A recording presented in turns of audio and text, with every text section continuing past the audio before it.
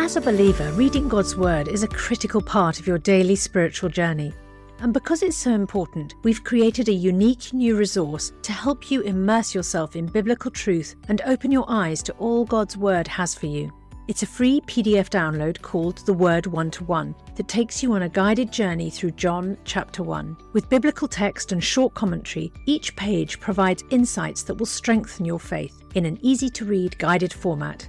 There's truly no other resource like this. Download your free PDF copy today at premierinsight.org/resources. That's premierinsight.org/resources.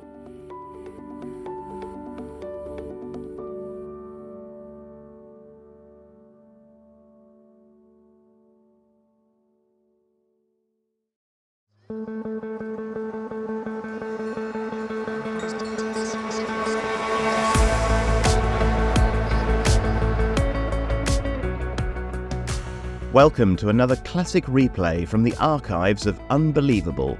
We hope you enjoy the conversation and do let us know what you think.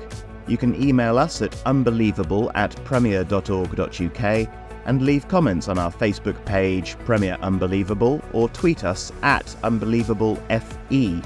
For many more resources to help both believers and skeptics to explore faith, please visit our website premierunbelievable.com. Registering there will unlock access to all content on the website, as well as giving you special access through the weekly newsletter to exclusive content such as bonus videos and ebooks. That's premierunbelievable.com. And now, here's today's Unbelievable Classic Replay hosted by Justin Briley from 2016. Well, on the show today, we're asking, should Christians save sex for marriage? Now, just a warning that today's show does deal obviously with adult themes, and you may want to be aware of that if there are children in the vicinity of your radio set this afternoon. But my guests on Unbelievable today are Dianna E. Anderson, author of Damaged Goods, New Perspectives on Christian Purity. Now, Dianna says that the evangelical Christian purity movement she grew up in the USA, can actually produce a culture of shame for young people. She says the church needs to reconsider its approach and see that sexual relationships before marriage aren't necessarily out of bounds for Christians. Sarah Long is my other guest. She's a youth advisor for the Diocese of Winchester and has been part of the Romance Academy. That's an organisation encouraging young people in the UK to develop a healthy view of sex and relationships. And she thinks, as a Christian, that there's still life left in seeking to teach that sex is best expressed within marriage alone. So it's great to have you both joining me, Sarah and Dianna, on the programme today. Thank you for coming in, Dianna, and thank you for being on the line, Sarah. Thanks for having us. Yeah, good to be here. So we haven't done this sort of a subject in quite a while on Unbelievable. But of course, it's a subject which very often people are thinking about, Christians especially, I suppose, at a younger age. It's very often within youth circles that this issue is most discussed. We'll come to Sarah for talking about that in a moment's time. But Dianna, be really interested to get some of your background. You're new to this programme and it's the first time we've met each other.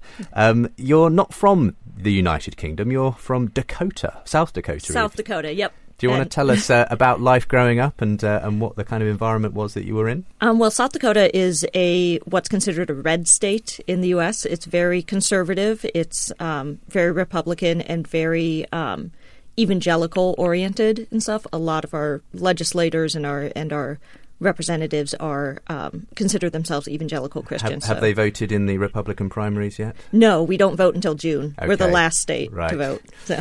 Will Donald Trump be nominated? I can see that you're not exactly looking forward to that prospect, but that's a completely separate topic. Yes. Just tell us a little bit about growing up. You obviously grew up in a Christian environment. Yep, I grew up in a Baptist church that was right of center, and took a purity pledge when I was 14 and went to a Christian college where sex outside of marriage wasn't something that was allowed in our rule book and stuff. And I studied theology there, and then I got a degree in English from Baylor and stuff. And now I'm here at Oxford doing a degree in women's studies. So you've obviously been on a journey yourself in terms of your views in this area. What made you start to change your view on sexuality within Christianity? Well, when I was at Baylor, I started meeting a lot more different people who were different from me, even though Baylor is a conservative Christian institution. And as I was talking to conservatives from back home and to friends of mine, I realized that one of the main things that they saw about me was the fact that I was still single and stuff, and not the fact that like I was 24 and getting a master's degree from a top institution, and that I had a good career going, and that I was doing well in other parts of my life. Like the fact that I wasn't married yet was the big thing, and that started me questioning like the value of the purity teaching and stuff. If that's what's the most important thing about me. Yeah. Was there some kind of expectation that your life was sort of meant to be on some kind of trajectory towards getting married, having a family, that kind of a deal? Yeah. I mean, what happened then? Did you you had this purity pledge that you'd... Yeah. What effect did you see that having on you and your peers within the kind of Christian community you grew up in? By the time I was 25, I had known 11 couples that had gotten married by the time I graduated. So very young, basically. Yeah. Comparatively. Before 22. But by the time I was 25, 6 of those couples had divorced. Right. And I realized that a lot of what I'd been taught about marriage, which was that saving sex till marriage will help you have a good ground for that marriage, and it'll be stable and all that, wasn't necessarily true. And so I started going back to the biblical text and going back to the things I'd been taught, and realized that there was a lot of shame built into how I'd been taught about it and stuff, and that it needed to be challenged and be changed. We'll obviously dig into this a lot more in the course of the programme. Would you say, though, that your view changed overall to the view that actually it is legitimate for Christians to have sexual relationships before marriage and outside marriage? Yep, absolutely.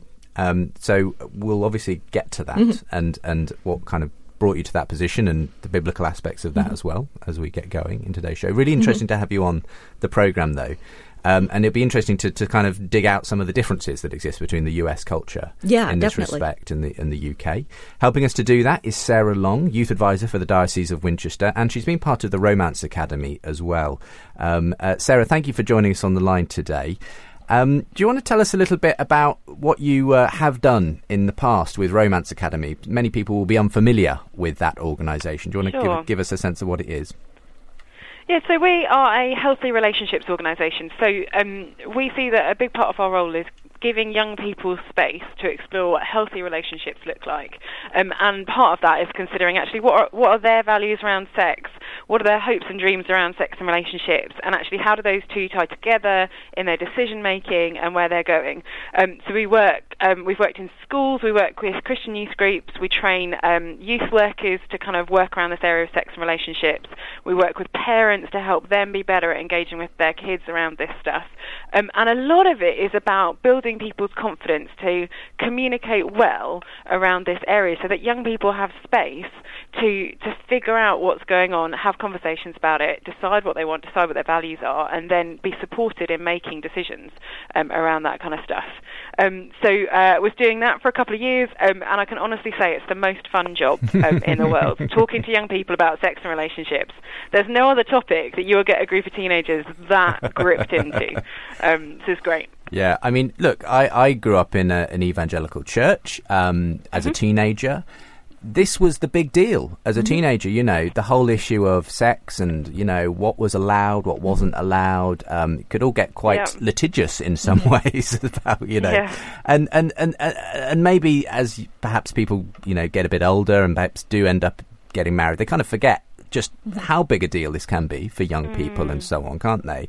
And that it's not an easy time in life, especially if you are trying at some level to plough a different furrow to perhaps where the rest of the youth culture around you is. So how have you how's that been? What kind of response do you get to the view that maybe there is a kind of a more traditional, if you like, way of approaching sex and relationships, Sarah?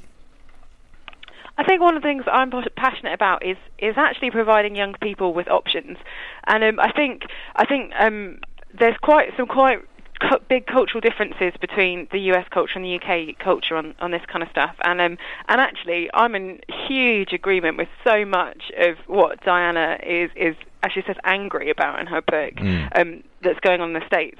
And I hope we'll get a chance to kind of unpick some of that stuff. But in the UK, one of the challenges actually is that not having sex is often not even presented as an option to young people. There's an assumption of the inevitability of casual sex as the only way to do it, an inevitability of your hormones, an inevitability of other people's expectations, an inevitability around your interaction with pornography, all of that kind of stuff. And actually, some of what we do is just saying to young people, do you know what? There's something else that is possible that you can choose. And I'm a big believer that consent is important, and actually consent is only possible where people can say no to something. And so one of the things we do is actually just communicating to young people, you've got options, and let's look at those options. Let's think about those options. Let's think about what's possible. Let's think about what the consequences of our decisions can be in either situation. What is the good? What is the bad? And then let's think about how we can help you move forward in the decisions that you've made. And obviously, I bring a set of values about how I believe that looks when at its best. But you're right, quite often there's kind of a kind of litigious compliance model that we can fall into in church, which is if we just give young people rules and then we scare them enough to follow them, that everything will be okay. But that's ridiculous, because that doesn't create whole rounded individuals who can maintain relationships and who in 20 years time will be in healthy relationships. That creates people who are straitjacketed and can't think and make decisions in their relationships. So actually, let's give young people to explore this and think about it, and let's walk in it with them, sharing wisdom of the paths that we've trodden, and helping them to make good decisions for their future. So that's my passion. Yeah. There's my pitch. Yeah, absolutely. It's a good pitch. Well, let's get into the discussion today. And I'd like to invite you, if you're listening and you'd like to contribute your thoughts, to send them in. You can do that via email, unbelievable@premier.org.uk. That's one way to do it. You can leave us a message on social media too, @unbelievablejb, to follow me on Twitter, facebook.com/unbelievablejb to like the Facebook page, and perhaps leave your comments underneath the latest programme. All of that available with today's show from the webpage, of course, premierchristianradio.com/unbelievable.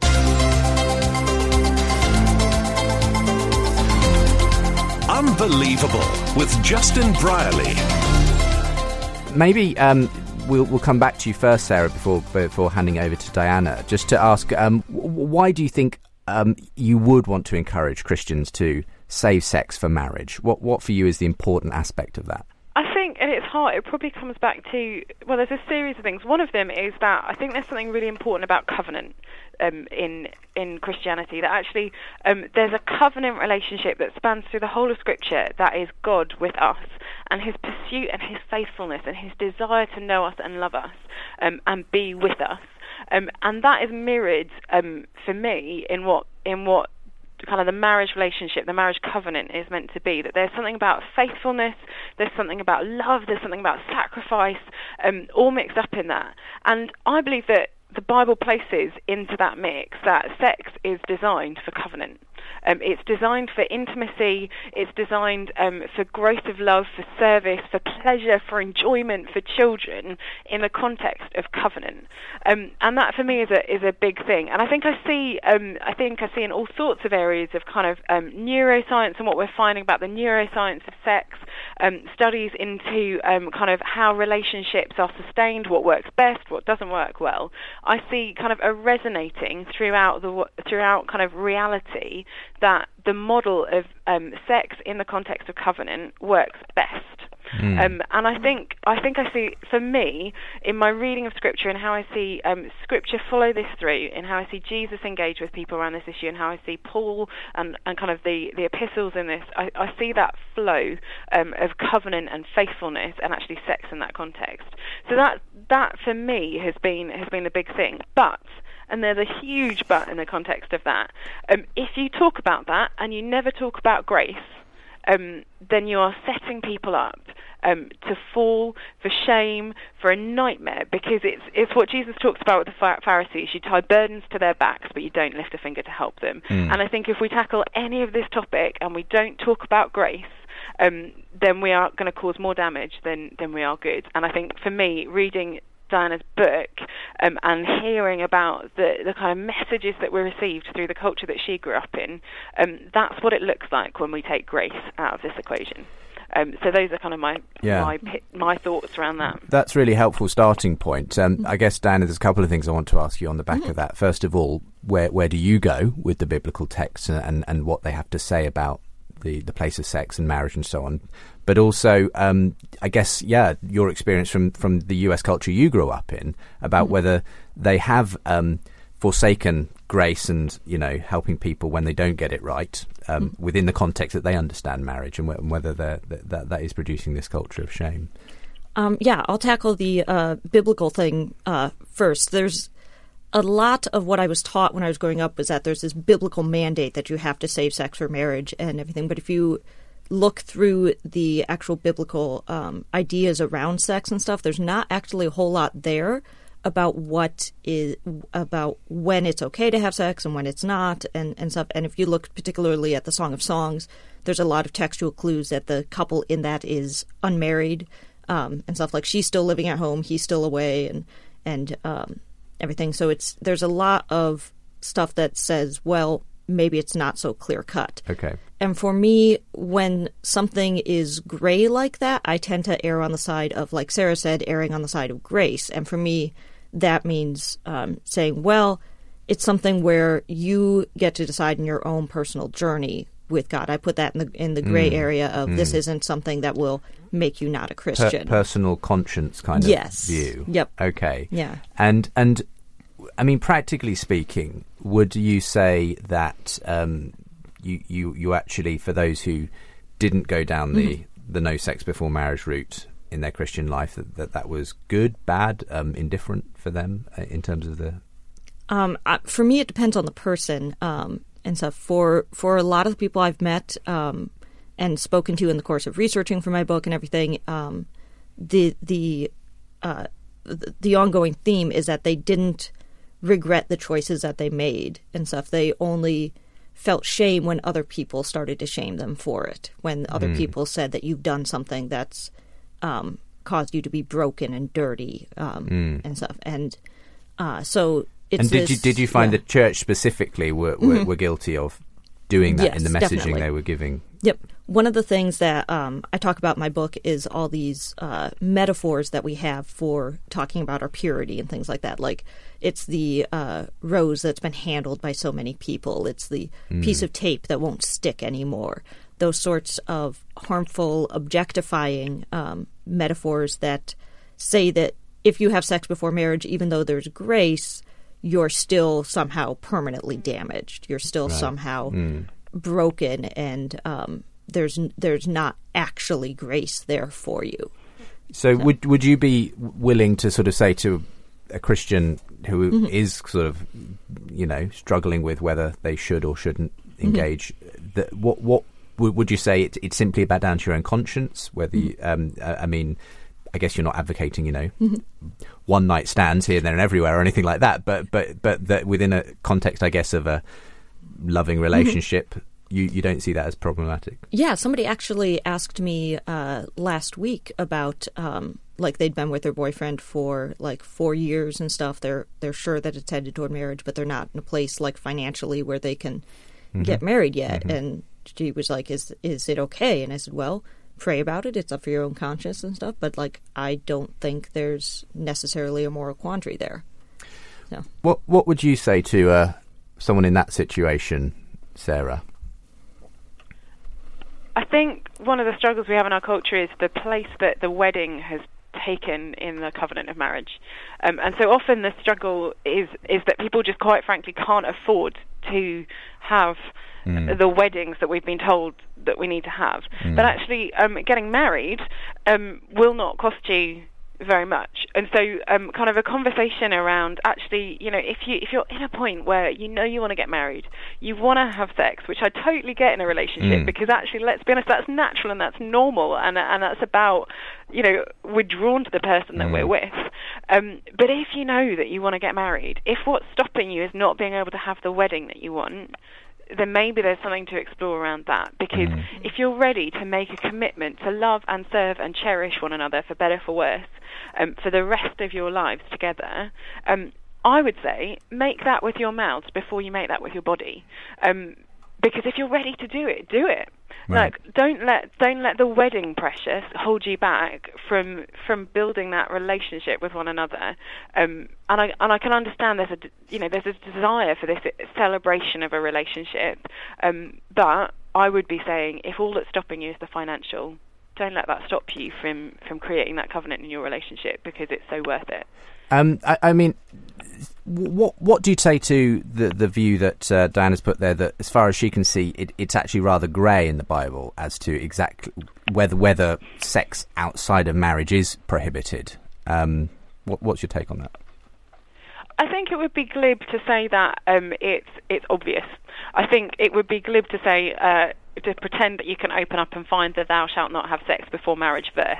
A lot of young people are shocked when we tell them there isn't actually that verse in the Bible, and we're quite clear there isn't. But I think if you look at how it's engaged with as a whole, on the rhythm all the way through, how it's looked at from the pattern of when sex is first mentioned, the context is a man will leave his father and mother and be united to his wife and become one flesh. It's Genesis, that's the original pattern. And then if you look all the way through at the redemptive narrative, I see it coming back again and again and again to that context. And where there are those who step outside of that, I don't see affirmation of that. I see consequence, but I see oodles of grace. So, for instance, Jesus with the woman caught in adultery, his response to her is not permissiveness, but it's radical grace. So there's something about what's happened, and there's so many aspects to that story that we could pull out from the kind of gender side of things, all of the complexities of that. But what I do see from him is he doesn't say what you did was fine, it was within your conscience, it was clearly what you decided was fine according to Scripture. He's quite clear that what she's been doing actually isn't what is right, because he tells her to go forth and sin no more. But he also, the radical grace of actually, I mean, he doesn't create a context where she is stoned to death.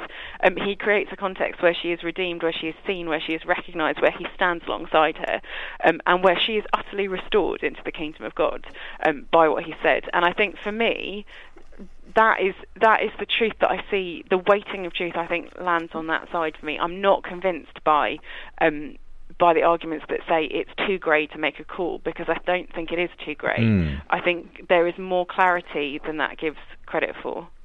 Do you want to respond to that, Dianna? I think for me, especially with stories like that, the focus of the consequences of extramarital sex or premarital sex often falls on women. And so when we see Jesus giving grace to the woman at the well, for example, and stuff, I see it not as radical grace over her sexual sin, but radical grace over the fact that she is a woman who has done things that are disapproved by her society. And so for me, it's more of a feminist action for him to be giving her grace when her society doesn't. Rather than a commentary on the sexual sin that might be involved in the first place. And I'm not sure I'd separate the two. I think there's room for both in that context, and I think it's really, really important to grasp the complexity of what's happening in terms of gender and actually recognise and acknowledge that Jesus is radical when it comes to women. But equally, he doesn't make it okay that the sexual behaviour has happened. He kind of is quite clear on the boundaries, but radical grace, radical restoration, and treating women in a way that their society did not, which I think is really important. I mean, we heard what Dianna had to say earlier there, Sarah, about in her experience, her peers, a number of them did get married quite early. Yeah. And you can kind of understand why there might be more of an incentive at the end of the day. Hey, I got married age 21. Fortunately, we were very happily married, 16 years later, and we have 4 children as well. But the fact is, it doesn't always work out like that.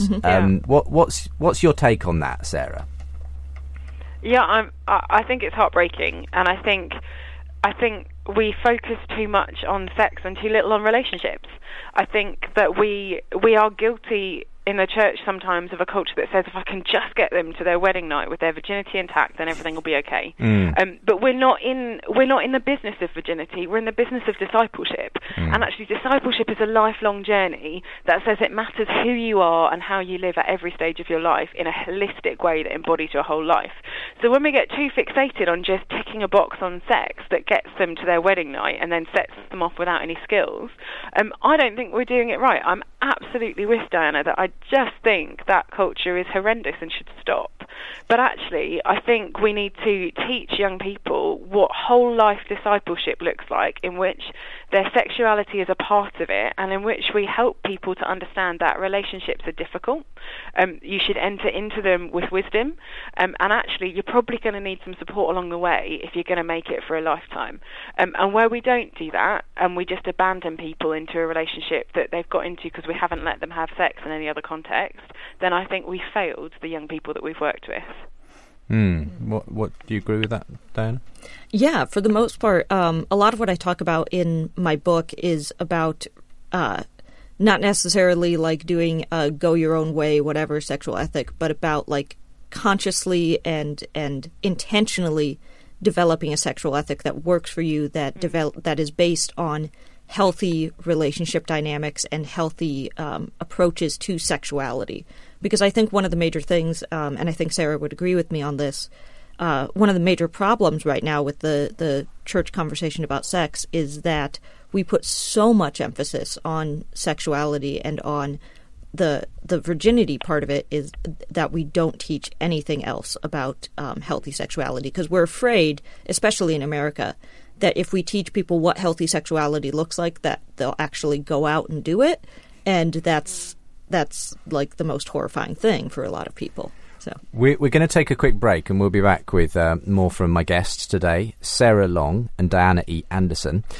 We are dealing with adult themes on the show today, and I just want to reiterate that warning that if you've got children in the vicinity, you may want to be aware of that as you listen today. We're asking on Unbelievable, should Christians save sex for marriage? And we've got two different perspectives, a lot of shared views as well, I think, a lot of shared wisdom between my two guests today, but also there is a difference of opinion on whether sexual relationships are legitimate outside of marriage, pre-marriage and so on. So we're going to be continuing to discuss this with my guests in a moment's time. Join us on the other side of a very short break. Before we rejoin the rest of today's podcast, I've got a very special offer for you to help you have an even more meaningful spiritual experience this Easter. As you know, N.T. Wright is without doubt one of the greatest Christian thinkers and apologists of our time. And some of Tom's answers to questions about Jesus' death, resurrection and return are some of the most poignant and thought-provoking. That's why we've created a brand new downloadable devotional resource that's perfect for the Easter season, featuring these questions and Tom's answers. This 5-day devotional journey, titled Jesus' Death, Resurrection and Return, is only available to friends like you as our thanks for your gift today. And remember, your support is truly critical to help keep resources and podcasts like Ask NT Wright Anything and Unbelievable going strong, because this ministry is completely funded by friends like you. So please give the very best gift you can today, and make sure to download your copy of Jesus' Death, Resurrection and Return devotional at premierinsight.org/Unbelievable Show. That's premierinsight.org/Unbelievable Show. Thank you.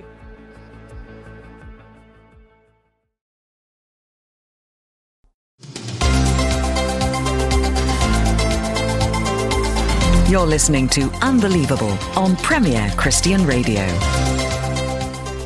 Welcome back to today's programme, and on Unbelievable today we're asking, should Christians save sex for marriage? As I've mentioned earlier, today's show does deal with some adult themes, and you may want to be aware of that if you're listening this Saturday afternoon and you've got children in the vicinity. My guests today are Dianna E. Anderson, author of Damaged Goods, New Perspectives on Christian Purity. She says that the evangelical Christian purity movement she grew up in the US can produce a culture of shame for young people, and the church should reconsider its approach, see that sexual relationships before before marriage aren't necessarily out of bounds for Christians. Sarah Long is the youth advisor for the Diocese of Winchester and has been part of the Romance Academy, an organisation encouraging young people to develop a healthy view of sex and relationships. She thinks there's still life in the view that sex should be saved for marriage. It's best expressed within marriage, and we've been hearing different takes on what the Bible has to say about it, and also to some extent different takes on the cultural background that you're both coming from. There is a big, obviously, cultural divide, not only church-wise but also, I guess, educationally between the two of you. Just before we come back to you, Sarah, to maybe get your thoughts on that, if you're interested in getting in touch yourself about this, I can encourage you to email in unbelievable@premier.org.uk. Towards the end of today's show, we'll hear some of your responses to previous editions of the show as well, and hear what you had to say on some of the recent discussions. Last week's programme on whether the problem of evil presupposes God was an interesting philosophical debate, and we'll be hearing some of your responses to that a little later on. All of today's show available, and the ways to comment from the programme itself, premierchristianradio.com/unbelievable, and of course links there to the conference coming up in July. Sarah, I mean, one of the things that you recognise is that there is a big difference, between the UK and US. Both how sex education is taught, the culture within the churches and so on, and the way it's brought across. What did you want to say around that in particular? Yeah, I mean, Dianna's a lot more equipped to speak into the American education system than I am. But having read the book, and please do correct me, Dianna, if I miss anything. Actually, in the States, there's a significant amount of abstinence-only education. Mm-hmm. So the only thing that can be taught in school is abstinence. You can't mention sexual health, can't mention condoms. You can only talk about abstinence as the only option for young people. And actually, our context over here is radically different from that. So SRE, sex and relationships education, isn't statutory on the national curriculum. So what has to be covered on the national curriculum is the biology of sex. And there'll be some bits and pieces probably around sexual health, protection, contraception, all that kind of stuff that's on that. But actually what we're seeing increasingly over here is that young people are saying, I learnt about the biology and nobody talked to me about the relationships. And so young people themselves are starting to campaign alongside sexual health organisations and sex and relationships organisations to say, we want to be talking more in schools about relationships, about how we make decisions about sex and relationships, and how we deal with that. So the big question over here is, should sex and relationships education become statutory? So should it go onto the national curriculum and be a part of what young people must study at school? And if it does that, what should the content be? And so there is quite a radical cultural difference there about the context that young people are absorbing information from, the normalisation effect of that. So what is being presented to young people as normal behaviour, normal expectations in the US versus the UK. And then because of that, actually, what is the role of the church in speaking into that, and what message does the church have to say that enhances the conversations that are going on and helps young people to think more broadly? Why does the US education system why is it only allowed to promote abstinence over and above any other? Well, there are some. It depends on which school district you're in, right, and stuff. But there's a lot of federal funding for abstinence-only education programs, which ends up going into a lot of faith-based programs and stuff, which is another questionable thing with our separation of church and state. But a lot of it is that local communities demand that have this idea that parents should be teaching the kids about sex, and so schools' only responsibility is to teach them to be abstinent and stuff, and not actually teach them anything about the biology or the reproduction, because that's the parents' job. And so there's this feeling in the U.S. that schools are overstepping their bounds if they teach about sex in the classroom and stuff. And what results is that there are kids whose parents don't talk about it, and the school only teaches them abstinence, so they don't know anything. Right. And that's where you get all kinds of myths and things popping up, isn't it, for young people and so on. And in the end of the day, I don't think anyone's denying that they're otherwise in a very highly sexualized culture in terms of the music and entertainment industry around them and everything else. So relying on that alone for your sexual education is probably not the best idea. Yeah, most of the young people I've spoken to learned a lot of the details about sexual questions that they had and stuff from Googling them online and stuff, rather than a trusted teacher or a trusted youth pastor or even a parent.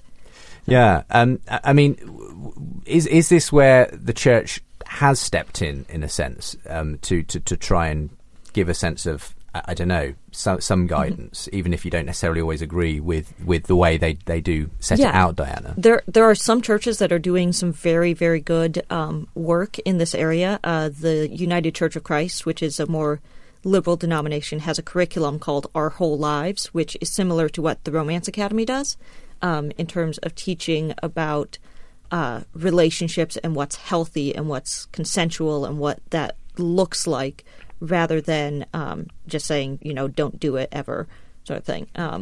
Whereas in the church environment that I grew up in, we had talks about like all the consequences of what would happen if you had sex before marriage, like all the STDs, the potential pregnancies, all these like horror stories and stuff. So you kind of, it felt like there was a sort of scare approach. Yes. Don't ever do this, and basically you might die if you have sex before marriage, kind of thing. Yep. I mean, what's the best approach in your terms, Sarah, for the way churches, if they do hold to a traditional sexual ethic and would like to see that adopted, possibly by their young people? What's the best way to go about it? We talk a lot about creating curiosity, not compliance. And so the horror story model is all designed to get young people to be compliant for long enough for the goal of achieving they just don't lose their virginity or get pregnant until they're married. So if we can get them just to agree with the rules. And the problem is the model doesn't work, and it doesn't work on a number of different levels. It doesn't work when the hormones kick in, because all of a sudden everything you've told me about the horror stories actually doesn't matter in my brain, because my brain is flooded with hormones and I'm with someone who I'm attracted to, and actually I really passionately care for them. And now I really don't care. So it doesn't work in those contexts at all. It doesn't ring true. Sometimes young people have sex and they're like, oh my goodness, I actually kind of enjoyed that, and everyone told me I'd hate it, but I enjoyed it, so therefore everything's not true. But also, it sets young people up to fail in the long term, because there's this funny expectation in the church where that happens, which is if we just terrify them about sex until they get married, then they'll have great sex. And the logic of that is if you spent years telling people that sex is this terrible thing, that guys are only out for one thing, that women, you'll hate it, how on earth do you expect them to function well once they get married? And actually, does that even ring true to how God talks about marriage and how God talks about sex? And actually, the Bible's pretty clear that sex in the right context is a good thing. And that in 1 Corinthians 7, Paul says, couples, if you stop having sex in order to pray, please make sure you start having sex again. Because actually, sex in a relationship, in a covenant marriage relationship, is good. It's a good thing. And so I believe it's about giving young people space to talk honestly about their values and perspectives. And that might mean that they say some things that you disagree with and that scare you as a leader, but it's important to make sure the space is safe for them really to process that stuff. It's about giving perspectives and wisdom and sharing stories from those who've walked past before. Possibly they've made good decisions and these have been the outcomes. Possibly they've made what they feel are bad decisions and this is some of the outcomes. I think you have to make space to explore those options, to have conversation, to reveal actually what is the possibility. What if sex can be something different from what culture is telling you? What if sex can be intimate and life-giving and something that enhances a faithful, lifelong relationship? What if there's something better that God's designed it for? What might that look like? Helping them to imagine that. I'm also aware that it's not just the secular education side that is different. There is obviously a difference in terms of the kind of church probably situation that Dianna grew up in and that you grew up in, and I perhaps grew up in, Sarah, in as much as it sounds like you grew up in more of a bubble overall, possibly, than is even possible in the UK, where if you are a young Christian going to church, you're more than likely going to be surrounded by non-Christian friends at school. You're not necessarily going to be going to a Christian school and then followed by a Christian university and all that kind of thing. So does the context make a difference here in terms of the way young people in our setting are processing it if they are coming from a sort of evangelical church background, Sarah? How do you mean? Well, I guess I'm thinking that there was more perhaps of a peer pressure on someone like Dianna to follow a certain sexual ethic than there is generally among young Christians in the UK, just because there isn't simply as much of a sort of evangelical, sort of broad-based church kind of setting within which to kind of for that to be placed. That's just my sense. I don't know what you think of that, Sarah.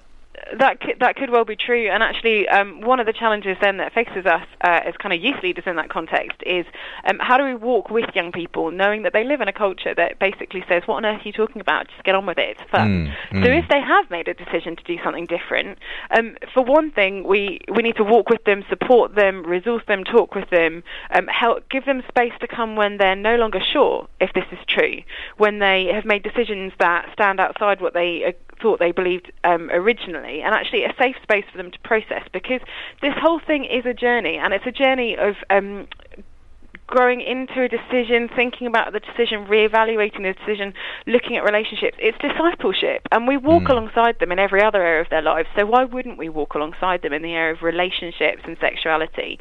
And I think the problem is sometimes we get caught up in the idea that they've got one shot at this, and if they mess up that one shot, their entire faith and reality and life is down the drain. But that's not the model of Jesus. That's not grace. We're walking with our young people in how they approach all of their life, and this is just another aspect of that, and we just need to chill out a little bit. I think it's important. It has an impact on their lives and their relationships, but actually we care about them as whole beings. We care about them as more than their sexuality, more than their virginity, and we're setting them up for a lifetime following Jesus. And when that is our perspective, then we can walk with them without the paranoia that sometimes comes out of these discussions if we've got to fix it now. What do you make of the way Sarah would advise young youth pastors, church leaders, and so on who are dealing with young people? I actually really like that Sarah used the term safe space, because that's something that I don't think the current church, at least not in the U.S., does enough of, in terms of actually creating a space where students can come, where young people can come forward and talk about issues that they're having without immediately thinking that they're going to be judged or told that they're sinning or that they need to get back on the right track or whatever. And creating that sort of safe space where they can feel free to be themselves is really important, and we need to have that within sexuality education. I mean, would it be fair to say that it's probably the case that for a lot of young people in those churches, what they're presenting to their youth pastor and maybe their youth group is quite different to what's going on absolutely in the background? Because I think that there can be, it can set up, I suppose, this kind of dual life kind of existence for young Christians, which, as you say, maybe they need the space to be absolutely honest with where they're actually at with what's going on in their sex life. Yeah, and when you're functioning in terms of teaching your sexuality from a fear-based and shame-based position, you set yourself up for creating those sort of fake fronts that people have about it. It doesn't allow honest conversations about sex. It doesn't allow honest conversations about consent. It does not allow honest conversations about LGBT issues. It doesn't allow honest conversations about anything related to our sexual lives. I mean, there is this issue that sometimes gets raised as well about the potential issue that if, say, a church is teaching its young people abstinence, that if a young person then does get into a situation where they, nature takes its course and they really, things happen, they're not going to be in a position to actually have contraception or whatever, you know, and so the situation is kind of made worse in a way because suddenly all other kinds of complications get brought in. Yeah, and that's definitely a thing where churches have taken such a hard stand on saying abstinence that, like, when the inevitable does happen, these kids are unprotected. They have a teenage pregnancy, or they have no idea of where to turn to when they have these issues, and they don't know how to protect themselves from disease or from unwanted pregnancy or anything like that. I mean, what do you kind of? I guess these are the practical aspects of Sarah teaching some form of abstinence. I mean, how do we guard against, as it were, I guess, doing it in a way such that you don't, I guess, end up encouraging young people to do things that might end up being unsafe because of the way that, when hormones attack, as you say, you sometimes don't, mistakes get made, and you and I can see that it's probably quite easy in that sense for someone who thought they were, they would never need to have a condom or whatever to suddenly find, actually, I'm now in a situation where maybe it's all gone wrong. I mean, how do churches avoid that kind of situation? Yeah, that's challenging. I think, just kind of reflecting on a few things that came up there. My principle is you can preach on a lot of things with great clarity, so long as you make space for people to disagree with you. So, for instance, I would be fine with a youth leader coming into a youth group and actually presenting abstinence as the best option, as long as there was space for the young people to push back, disagree, and leave, saying whether or not they disagree, and actually being allowed to say that. We talk a lot with young people about not feeling like you've got to win the battles. So, you might have a series of conversations with young people over a series of 5 years about this stuff, and actually in many of those conversations a young person will walk out the door thinking something completely different to you, if not all of those conversations, and that's okay, because actually the dialogue is what's important. And some of the conversations that I treasure most have been ones where young people have come to me and said, you've talked about it this way, this is where I'm at, it's completely different, and actually I'm in a relationship and I'm thinking about all of this stuff to do with sex and relationships because it's really difficult. And we share a little bit, we share stories, we talk about, I'll talk from my perspective about here's how I'm doing my relationships and here's why I'm doing it that way, but actually, do you know what, I completely understand that it's difficult. And so we'll have an open conversation, and I know that they'll leave, and actually they might leave and go straight out and sleep with their boyfriend, and I don't want that for them, but let's have another conversation another week, because it's a long game. And I think those kind of contexts make space for you to talk to young people about, okay, you're in this relationship with this guy, how are you taking care of yourself? And to be really clear that actually, do you know what, for me, here's what I passionately think would be best for you, but you get to make that decision because you're growing into an adult. Obviously, there's some age range issues in that. You wouldn't be saying that to a 12-year-old. So that kind of conversation, if you're having it with a 17, 18-year-old, is very different. If you're having that with a 12-year-old, then you've got to have some serious safeguarding conversations. But I think we have to make space to not have to win every conversation, and because that's when young people feel like they have to walk around with masks on, because they know there's no point in talking to you because they're just going to have to agree with you in the end. And it's that kind of context that really leads young people into vulnerable places, I think. Yeah, all good stuff. Thank you both. It's a really interesting conversation. And again, if you are listening and you'd like to take part, you'd like to add your voice on this, I'd be interested to hear from you. unbelievable@premier.org.uk if you want to get in touch via email.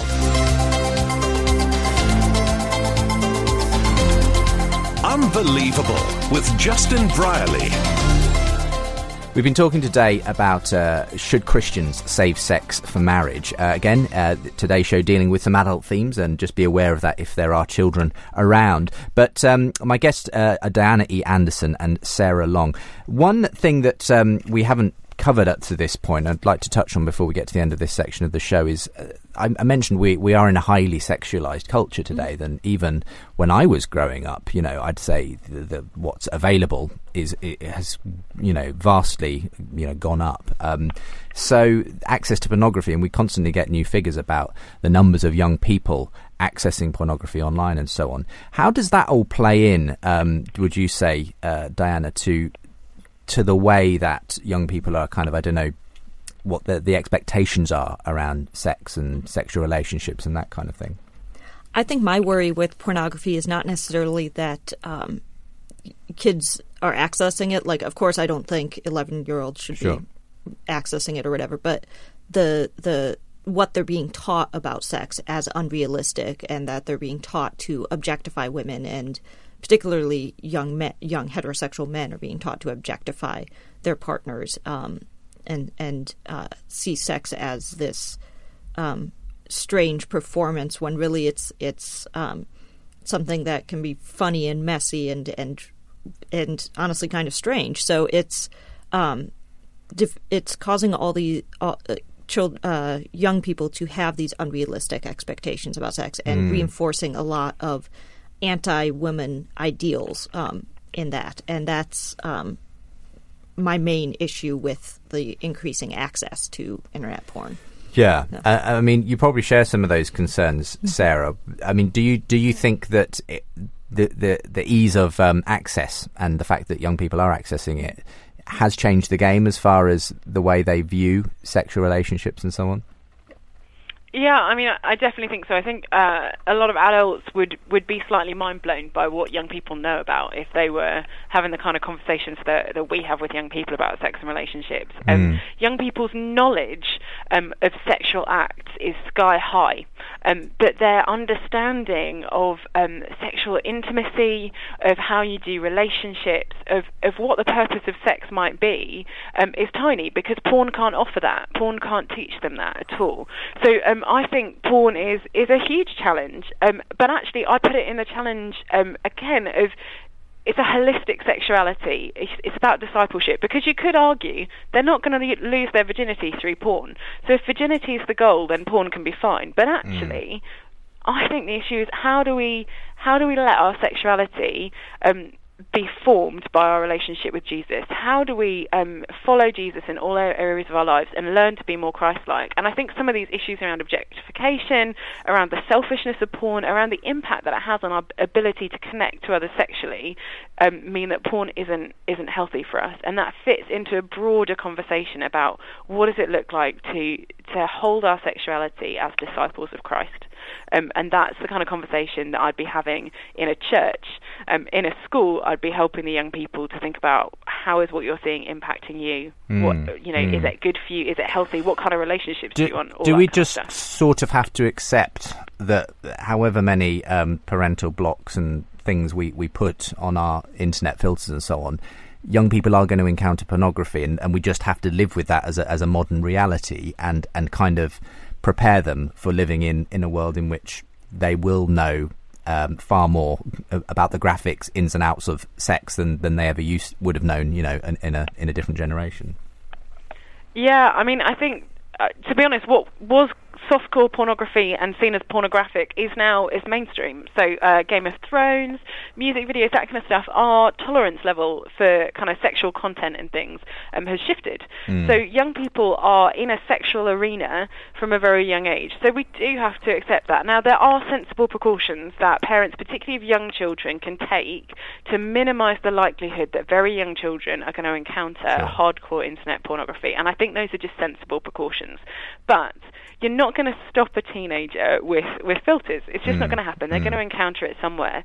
So actually, we need to be helping young people to decide how they want to engage with pornography and what is good for them and what is healthy and what impact is that going to have on the long term, on the kind of relationships and the kind of sex that they will be preparing themselves for. Because actually, the decisions we make today form us into the kind of people that will be later in life. And so I think we need to have a lot of conversation, and we talk a lot with parents about having that conversation, teachers with having that conversation, and youth leaders, because the world is what the world is now. We can't put that back in the box. It's out there, but we also just can't abandon young people to try and figure that out. Yeah, I guess it's what you said earlier about your kind of what you seem to be wanting to fight, Sarah, is the almost inevitability that young people will go out and have sex because that's just the way things are. And I mean, I don't know whether, Dianna, you want young people to be able to have, be able to make their own conscious decision about what's best for them,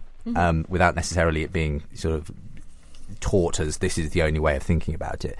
I mean, my only concern is that, the reason maybe some churches do kind of take such a sort of batten down the hatches approach to this is because they see the only message they're going to get outside the church is you can do whatever you like, it's absolutely fine, go for it, guys, kind of thing.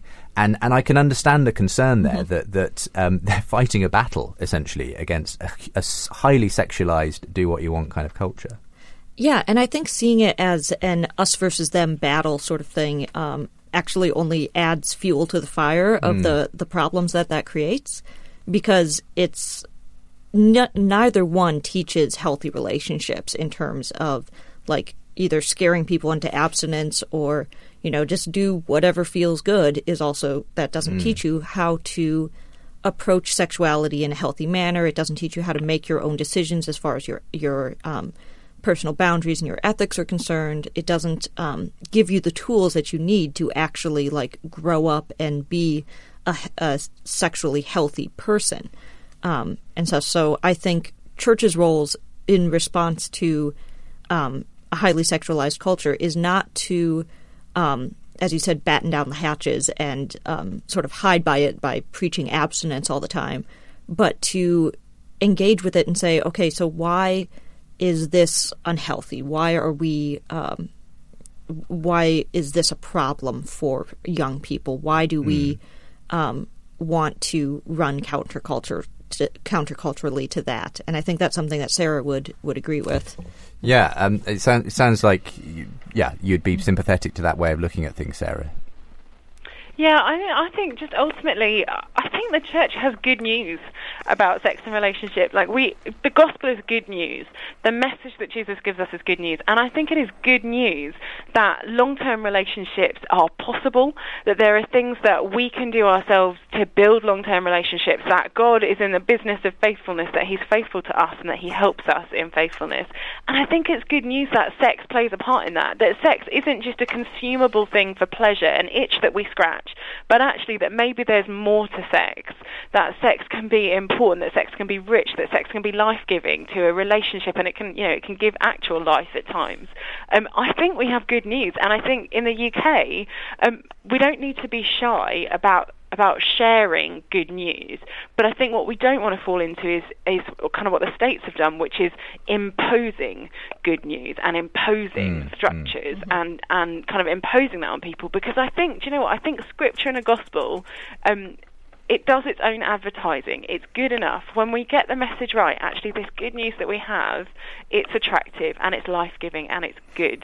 And I'm passionate about communicating that to young people. And by all means, let them debate it, let them disagree with it. But ultimately, I think it's strong enough good news that it rings as true. Okay, we're going to take a quick break and we'll be into the final part of today's discussion here on Unbelievable. Hope you're enjoying today's programme and you can join us right through to the end of today's show. Welcome back to the final part of today's show. Unbelievable is the programme that brings Christians and non-Christians together every week for dialogue and discussion. Hope you're enjoying your Saturday afternoon, or you're enjoying whatever day of the week you're listening to us on via the podcast. That's at premierchristianradio.com/unbelievable. Thousands of people download the show or listen to it online. So if you'd like to get hold of this show, recent editions of the programme, that's the place to go. premierchristianradio.com/unbelievable. Don't forget that Faith Explored, which Unbelievable is part of every Saturday, brought to you in association with Premier Christianity magazine. And if you want to get yourself a free sample copy of the magazine, we like to broach these kinds of issues too, the kinds of issues around sexuality, faith, theology, apologetics, and all of that in the magazine every month. So again, premierchristianity.com/free sample for a free sample copy of the latest edition. And coming up after Unbelievable, we'll actually be talking to someone with whom the magazine has been doing a major project recently called The Stations. It's coming out in our April edition, which lands in the coming week, lands around the middle of March, and it's a reinterpretation of the Stations of the Cross through the images and stories of today's refugees. I'm going to be talking to the artistic director for that project that we've been working with, Mark Dean Adamson, between 4 and 5 today on The Profile. So listen out for that coming next after Unbelievable, or online at premierchristianradio.com/The Profile. And next week on Unbelievable, if you can join us again, we're going back to something more of a science and faith kind of debate. We're going to be looking at the issue of the fine-tuning of the universe, and is it evidence for God? Some really high-profile guests join me for that, so I'll tell you who they are towards the end of today's show. So listen out for more details, and if you can, listen in at the same time next week. You're listening to Unbelievable on Premier Christian Radio.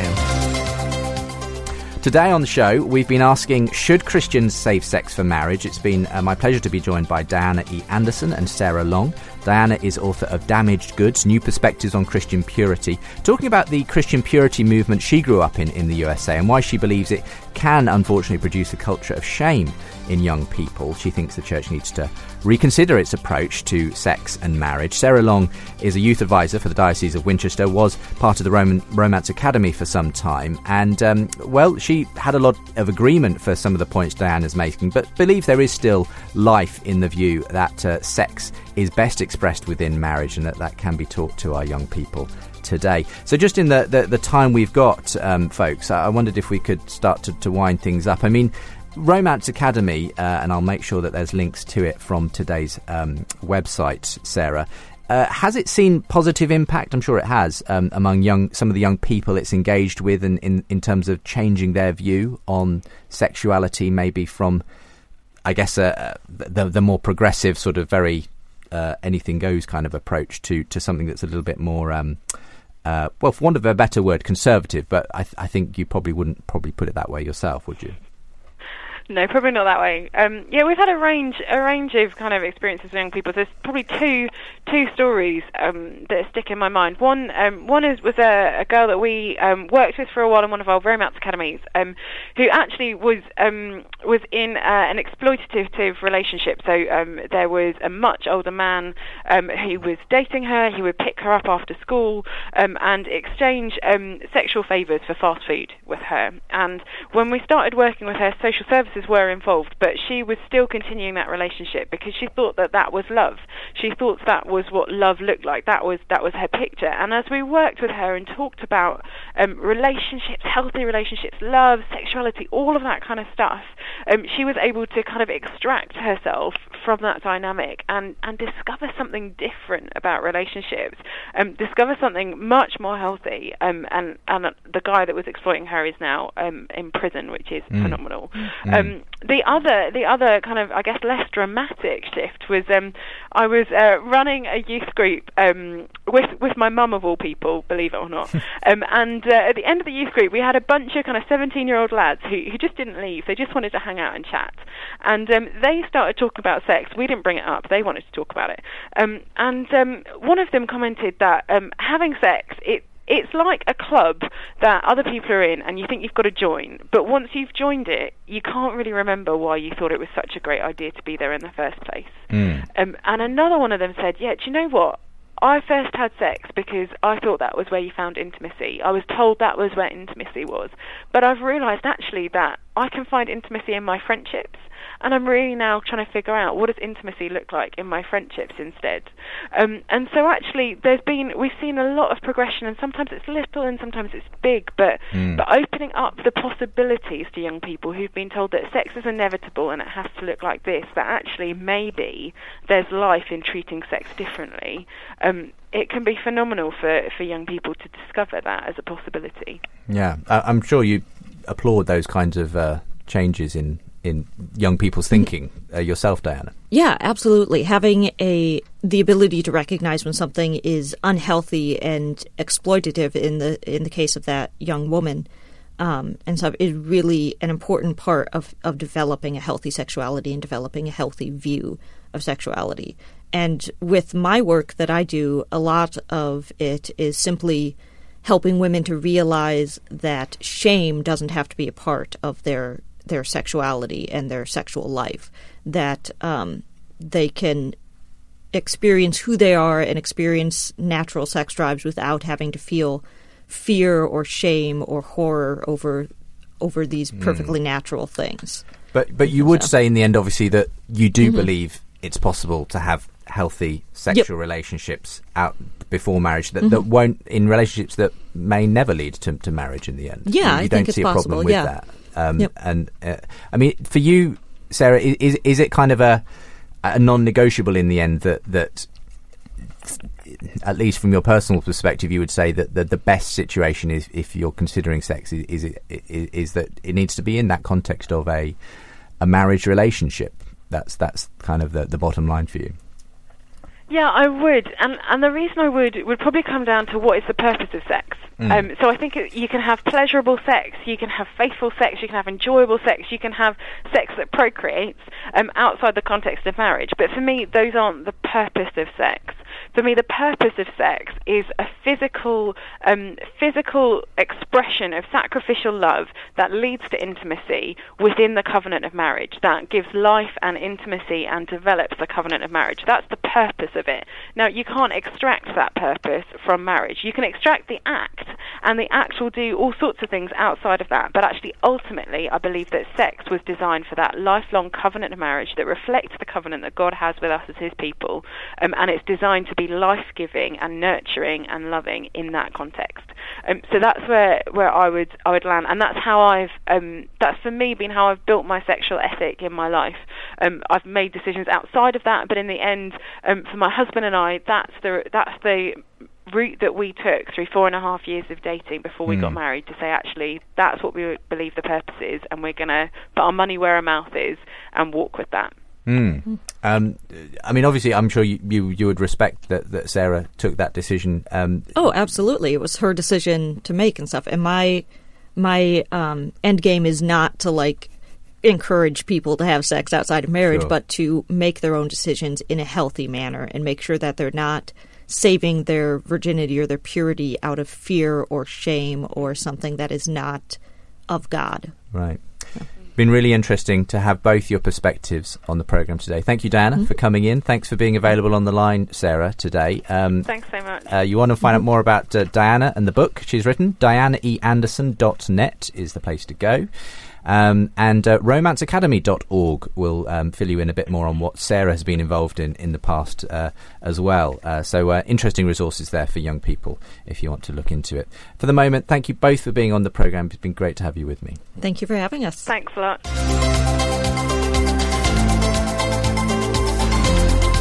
Unbelievable with Justin Brierley. Well, just before we get to some of your feedback to last week's show on the problem of evil, a reminder that Unbelievable the Conference 2016 is available for booking now. And I mentioned earlier on in the show that if you're interested in coming along, you might be interested in the ticket offers we've got. We've got an early bird ticket till the 15th of April. You can book for just £29 for the whole conference. There's also a student rate of £25. But there's also, as well as the conference DVD from last time on offer for those who buy 2 or more tickets, if you're bringing a group, then we can actually offer a discount to 10 tickets for the price of 9. You get 1 free, essentially. So that's all at the website if you're interested in coming along on Saturday, the 2nd of July, all happening at the Brewery, 52 Chiswell Street, London. That was our 2013 venue. It's a great place to put on a conference. We've got wonderful speakers in the form of J. John, Gary Habermas, Jeremiah J. Johnston, Tanya Walker, Ruth Jackson, Yemi Adeshina, and we'll also be hearing from some of the members of the UK Apologetics Group as well, and stories of people who have converted either from atheism or another worldview of some kind. It's good to have those kinds of conversations at this kind of a conference, and we're going to be putting on a really varied platform of seminars, speakers, topics and that kind of thing. I hope there'll be something for everyone at this year's conference. So again, if you want to come along, then don't put it off. You don't want to miss the early bird ticket either. So do book in premierchristianradio.com/Unbelievable 2016. I look forward to seeing you there. I've been also alerted of a really interesting thing that I think anyone who's a scientist in a church congregation might be interested in. Scientists in Congregations is a new awards scheme. It's being put together by St John's College in Durham, where David Wilkinson is the principal, and essentially it provides grants of up to £10,000 for new projects designed by local church leaders and science professionals to bring science and theology and faith questions into the learning and worshipping lives of local congregations of all sizes and types. It's supported by the Scientists in Congregations programme, and what they're looking for is people to apply for a grant to start something in their local church. So if that's something that you think would be interested in, then why not look it up online? Look up Scientists in Congregations Awards Scheme, and see if you could get a grant to start some kind of a local project to do with science and faith in your church.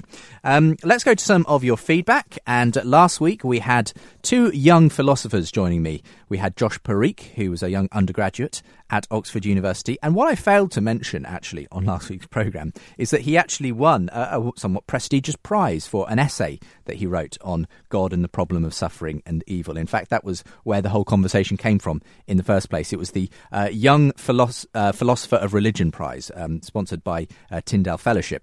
So Josh Parikh was our Christian guest, and Corey Markham was our young atheist, budding philosopher, doing battle with him on the subject of whether the problem of evil actually presupposes the existence of God. Tim in Kobe, Japan writes in to say, another great conversation of substance. I think Josh did a great job. One thing I think needs to be added to the Christian response is that of the cumulative case for Christian theism. Corey's position was more an emotion-based one, using examples similar to what Darwin did about seemingly gratuitous animal suffering, all the stuff about baby bats being eaten alive, etc., and supposing that a truly virtuous, all-powerful God would not allow such a thing, implying, therefore, that such a God doesn't exist. Well, that certainly does have emotional appeal, but in order to have a coherent atheistic position, one has to be able to explain all of the evidence we see in the universe from that perspective. Atheism may be able to give a non-theistic explanation for one particular part of the puzzle, but in order to be coherent, that same explanation has to be able to account for everything else as well, which it most certainly doesn't. Thank you very much. You mentioned J. Warner Wallace's new book, God's Crime Scene, laying that out in 8 different ways, so worth looking into that. I'd love to get J. Warner Wallace on the show again, actually, so we'll see if we can do it at some point. Mike Ranieri is in Toronto, says, very good discussion. I was most encouraged by the emphasis on sceptical theism, or what I like to call the sovereignty theodicy, over the usual free will theodicy. Not only is the free will theodicy not found in Scripture, it holds little influence as a responder for the atheist. I'm surprised that the atheist used the example of animal suffering. Has he not seen Disney's The Lion King, which, with its uplifting naturalist message of the circle of life? Does the atheist humanist really want to anthropomorphise human emotions onto animals to try and prove their case? As William Lane Craig argues, we don't label as rape animals that copulate by force. To equate animals and humans just confuses the issue and works against the atheist's argument. The implication being that if humans are simply higher forms of animals, then morality becomes simply a sophisticated label for the human-animal instinct. Thomas says, great show this week. Josh and Corey both brought lucid and robust insights to the table. For my part, I'm willing to concede to Corey, for the sake of argument, that one can paraphrase evil in such a way that it doesn't presuppose objective morality or God as a basis for such morality. However, it occurred to me while listening to the discussion that it's actually the term gratuitous that presupposes objective morality, and I'd argue the existence of God as a ground. Josh responded to the use of the term gratuitous by taking the sceptical theism route. I'm interested in taking a different route, though, questioning instead what the naturalist means by gratuitous and showing that it presupposes a thick account of justice that naturalism cannot provide. Corey gave the example of the death of baby bats in order to fuel our intuitions that some evils are gratuitous. I fully agree that we have these intuitions when confronted by suffering, especially when it seems senseless, but how can these intuitions be grounded on a naturalist viewpoint? An instance of suffering can only be gratuitous if there is some way in which it might become justified. To speak of suffering as gratuitous, then, is to make an appeal to justice. Thank you very much, Thomas. Let's go to someone who wasn't so impressed with the debate before we read some more of those who were very... enjoyed it a lot. This in Fabian in USA says, love the show, but listening to this week's debate, had to confess I was unusually underwhelmed. I suppose it's because the debate was uncharacteristically poorly framed. Of course, the problem of evil presupposes God. That's because trying to make sense of the presence of evil in this world is only a problem if we presuppose the existence of a benevolent, omnipotent creator. From the atheistic standpoint, there is no such problem. If what we label suffering is merely a recipe of neurochemical soup that develops in response to given stimuli not conducive to survival, the current state of affairs is not surprising at all. The burden of the problem of evil is the theists to bear. Atheists have no such problem. We need to unpack these philosophical concepts that muddy the waters more than they advance the debate. On a naturalistic view, what we call morality is nothing but behaviours selected for through the evolutionary process that are conducive to survival. These behaviours are as prescriptive as hunger or the need for sex are. We feel the urge to behave altruistically because we're programmed that way. There's nothing objective in the sense of transcendent here. Transcendent moral values do presuppose the existence of God. If we do away with utterly implausible Platonic views, the question is whether transcendent moral values exist. Being a Christian myself, I would side with the naturalist here. Their model makes better sense of the world as we observe it than the theistic model. Accordingly, when it comes to the problem of evil, we Christians can only play defence and hope that more compelling arguments such as the cosmological, teleological and, yes, the transcendent argument will win hearts to Christ, says Fabian. It's interesting that you take that view, that you just don't think it is an issue for the atheist. Because for me, that was sort of, as Josh pointed out, quoting C.S. Lewis, where many atheists have found that they have an inconsistency in their argument against God, that if they complain that the world is too unjust for a God to exist, then they have to justify this idea of justice and morality and so on, and that's where it comes from. So I know what you mean. If you're just looking at things from an atheist perspective, then there is no moral evil to be concerned about and so on. But I suppose the point is, if you are going to say that a standard of right and wrong, evil and good exists, which God would be culpable of transgressing, then you are making a claim which seems, on the argument at least, to depend on the existence of God itself. But I accept that you obviously didn't feel that was quite framed properly, in your view, Fabian. Piers emails to say, long-time listener, first-time responder, love the show, especially those like this week that help me to think through things in different ways. Well done to Josh, Corey and yourself for such an interesting programme. Hope you don't mind, but I'd just like to share one thought regarding the debate. I believe Corey was inconsistent with his second line of argument regarding the problem of evil, the internal critique, which he states as thus, and you actually quote him here from the programme. What we are doing when we run the problem of evil is we're pointing towards certain inconsistencies within the theistic paradigm in order to demonstrate logical inconsistency or incompatibility within that view. And so it is sort of like I'm standing to the side from the outside pointing in at certain things with the theistic view, and if so, it's the case that a theist has any reason to believe that their God would seek to avoid unnecessary suffering, right? Then that seems to me all that we need to have for this problem for it to go through. So I could be a nihilist, morally speaking, I could be a realist, or I could be a subjectivist, a motivist. It really doesn't matter, so far in that I'm just pointing to certain things that within the theistic view that I take to be internally inconsistent. So, you go on to say, Piers, the issue is that to demonstrate that a worldview is internally inconsistent, one must look at what resources within that worldview can answer the apparent challenge. Here, Josh appeals to a positive sceptical theism framed through a theology of the cross. Even though certain sufferings may appear gratuitous, we have a limited perspective, and as exemplified in the cross, maybe tremendous good is born out of such suffering. Christians may also appeal to other theodicies, such as the free will defence or a soul-making theodicy. In other words, within the Christian worldview, there exist a number of resources that either explain why suffering is necessary or how it's not inconsistent with an all-loving God. What's interesting is that Corey concedes that the Christian does have adequate resources to deal with the problem of evil within a Christian worldview later on in the show, and you quote him here. One thing I really want to stress, at some level, the problem of evil, to the extent to which it would be persuasive to you, very much depends on your view going in. So an atheist who doesn't believe in God, the sort of suffering we're talking about and the extent of it, it's hard for me to see there being any sort of reason for that, but I grant that if I believe in God, that's your emphasis, then it would be much easier for me to at least see or believe that there could be a possible reason for that. Therefore, on that admission of Corey's, the second line of argument, the internal critique, doesn't have any power. According to Corey, if he believed in God, he might see or believe that there are possible reasons for suffering. Consequently, if he believed in God, suffering would not be inconsistent with a loving God. Consequently, Corey has not demonstrated that there is any inconsistency internal to the Christian worldview. Indeed, he has stated the very opposite. Wow, thank you. You go on in further like manner, Piers, but I think that kind of sums up the heart of the email you had, that you really actually felt that Corey basically lost the argument effectively by simply admitting that if he were a Christian, it would be possible that he could see a way in which suffering would be permissible. So anyway, very interesting. Thank you very much. Here's one from Edie, who says, I would ask Corey a few questions if I could. How innocent is too innocent to suffer? How young is too young to die?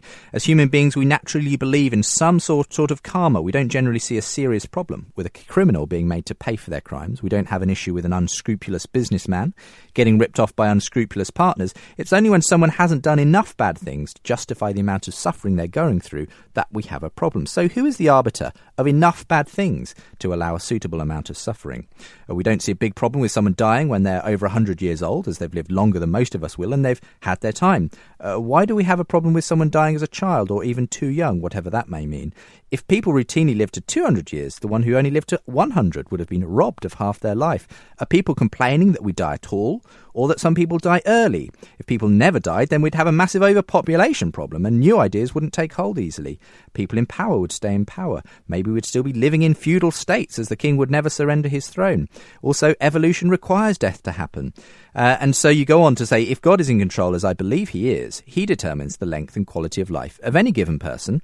If he says, your time is up, then it is. No one dies early or late by the hand of God. People interfering is another matter, but even so, God isn't surprised. We aren't supposed to be here forever. Our lives here are likely some sort of boot camp to prepare for the next stage. Who wouldn't want to check out a boot camp early, provided it's our time to go?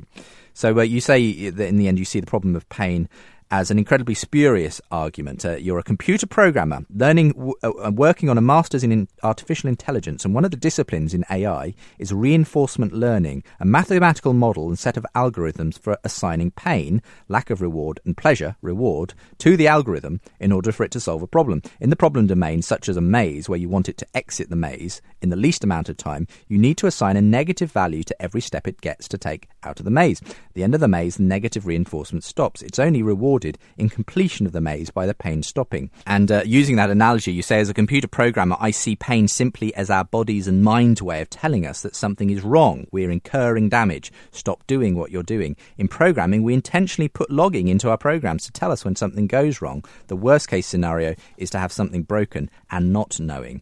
So there you go. Another potential way of addressing the issue of pain and why it may make sense in the big scheme of things. But very interesting responses, lots of responses this week to that programme of last week. Hope you enjoyed it too. And don't forget, you can listen online again at premierchristianradio.com/unbelievable. Send me in your thoughts about today's show as well. Look forward to reading them. unbelievable@premier.org.uk. And you can do it via Facebook and Twitter too. For the moment, thanks for being with me. Let me tell you what's coming up next week. You're unbelievable. Well, we're having a complete change of gear next week. We're talking about the argument for God from fine-tuning. And two eminent guests join me for that. Robin Collins is probably one of the leading philosophers in the world, making the argument for God from design in the universe. He's going to be in debate with Peter Milliken, Oxford professor and atheist. If you love apologetics, if you love science, if you love debates, you're going to want to come back next week, basically. So see you then. In the meantime, have a good week. And if you can stay with me here on Premier Christian Radio, we've got The Profile next, as I speak to Mark Steen Adamson.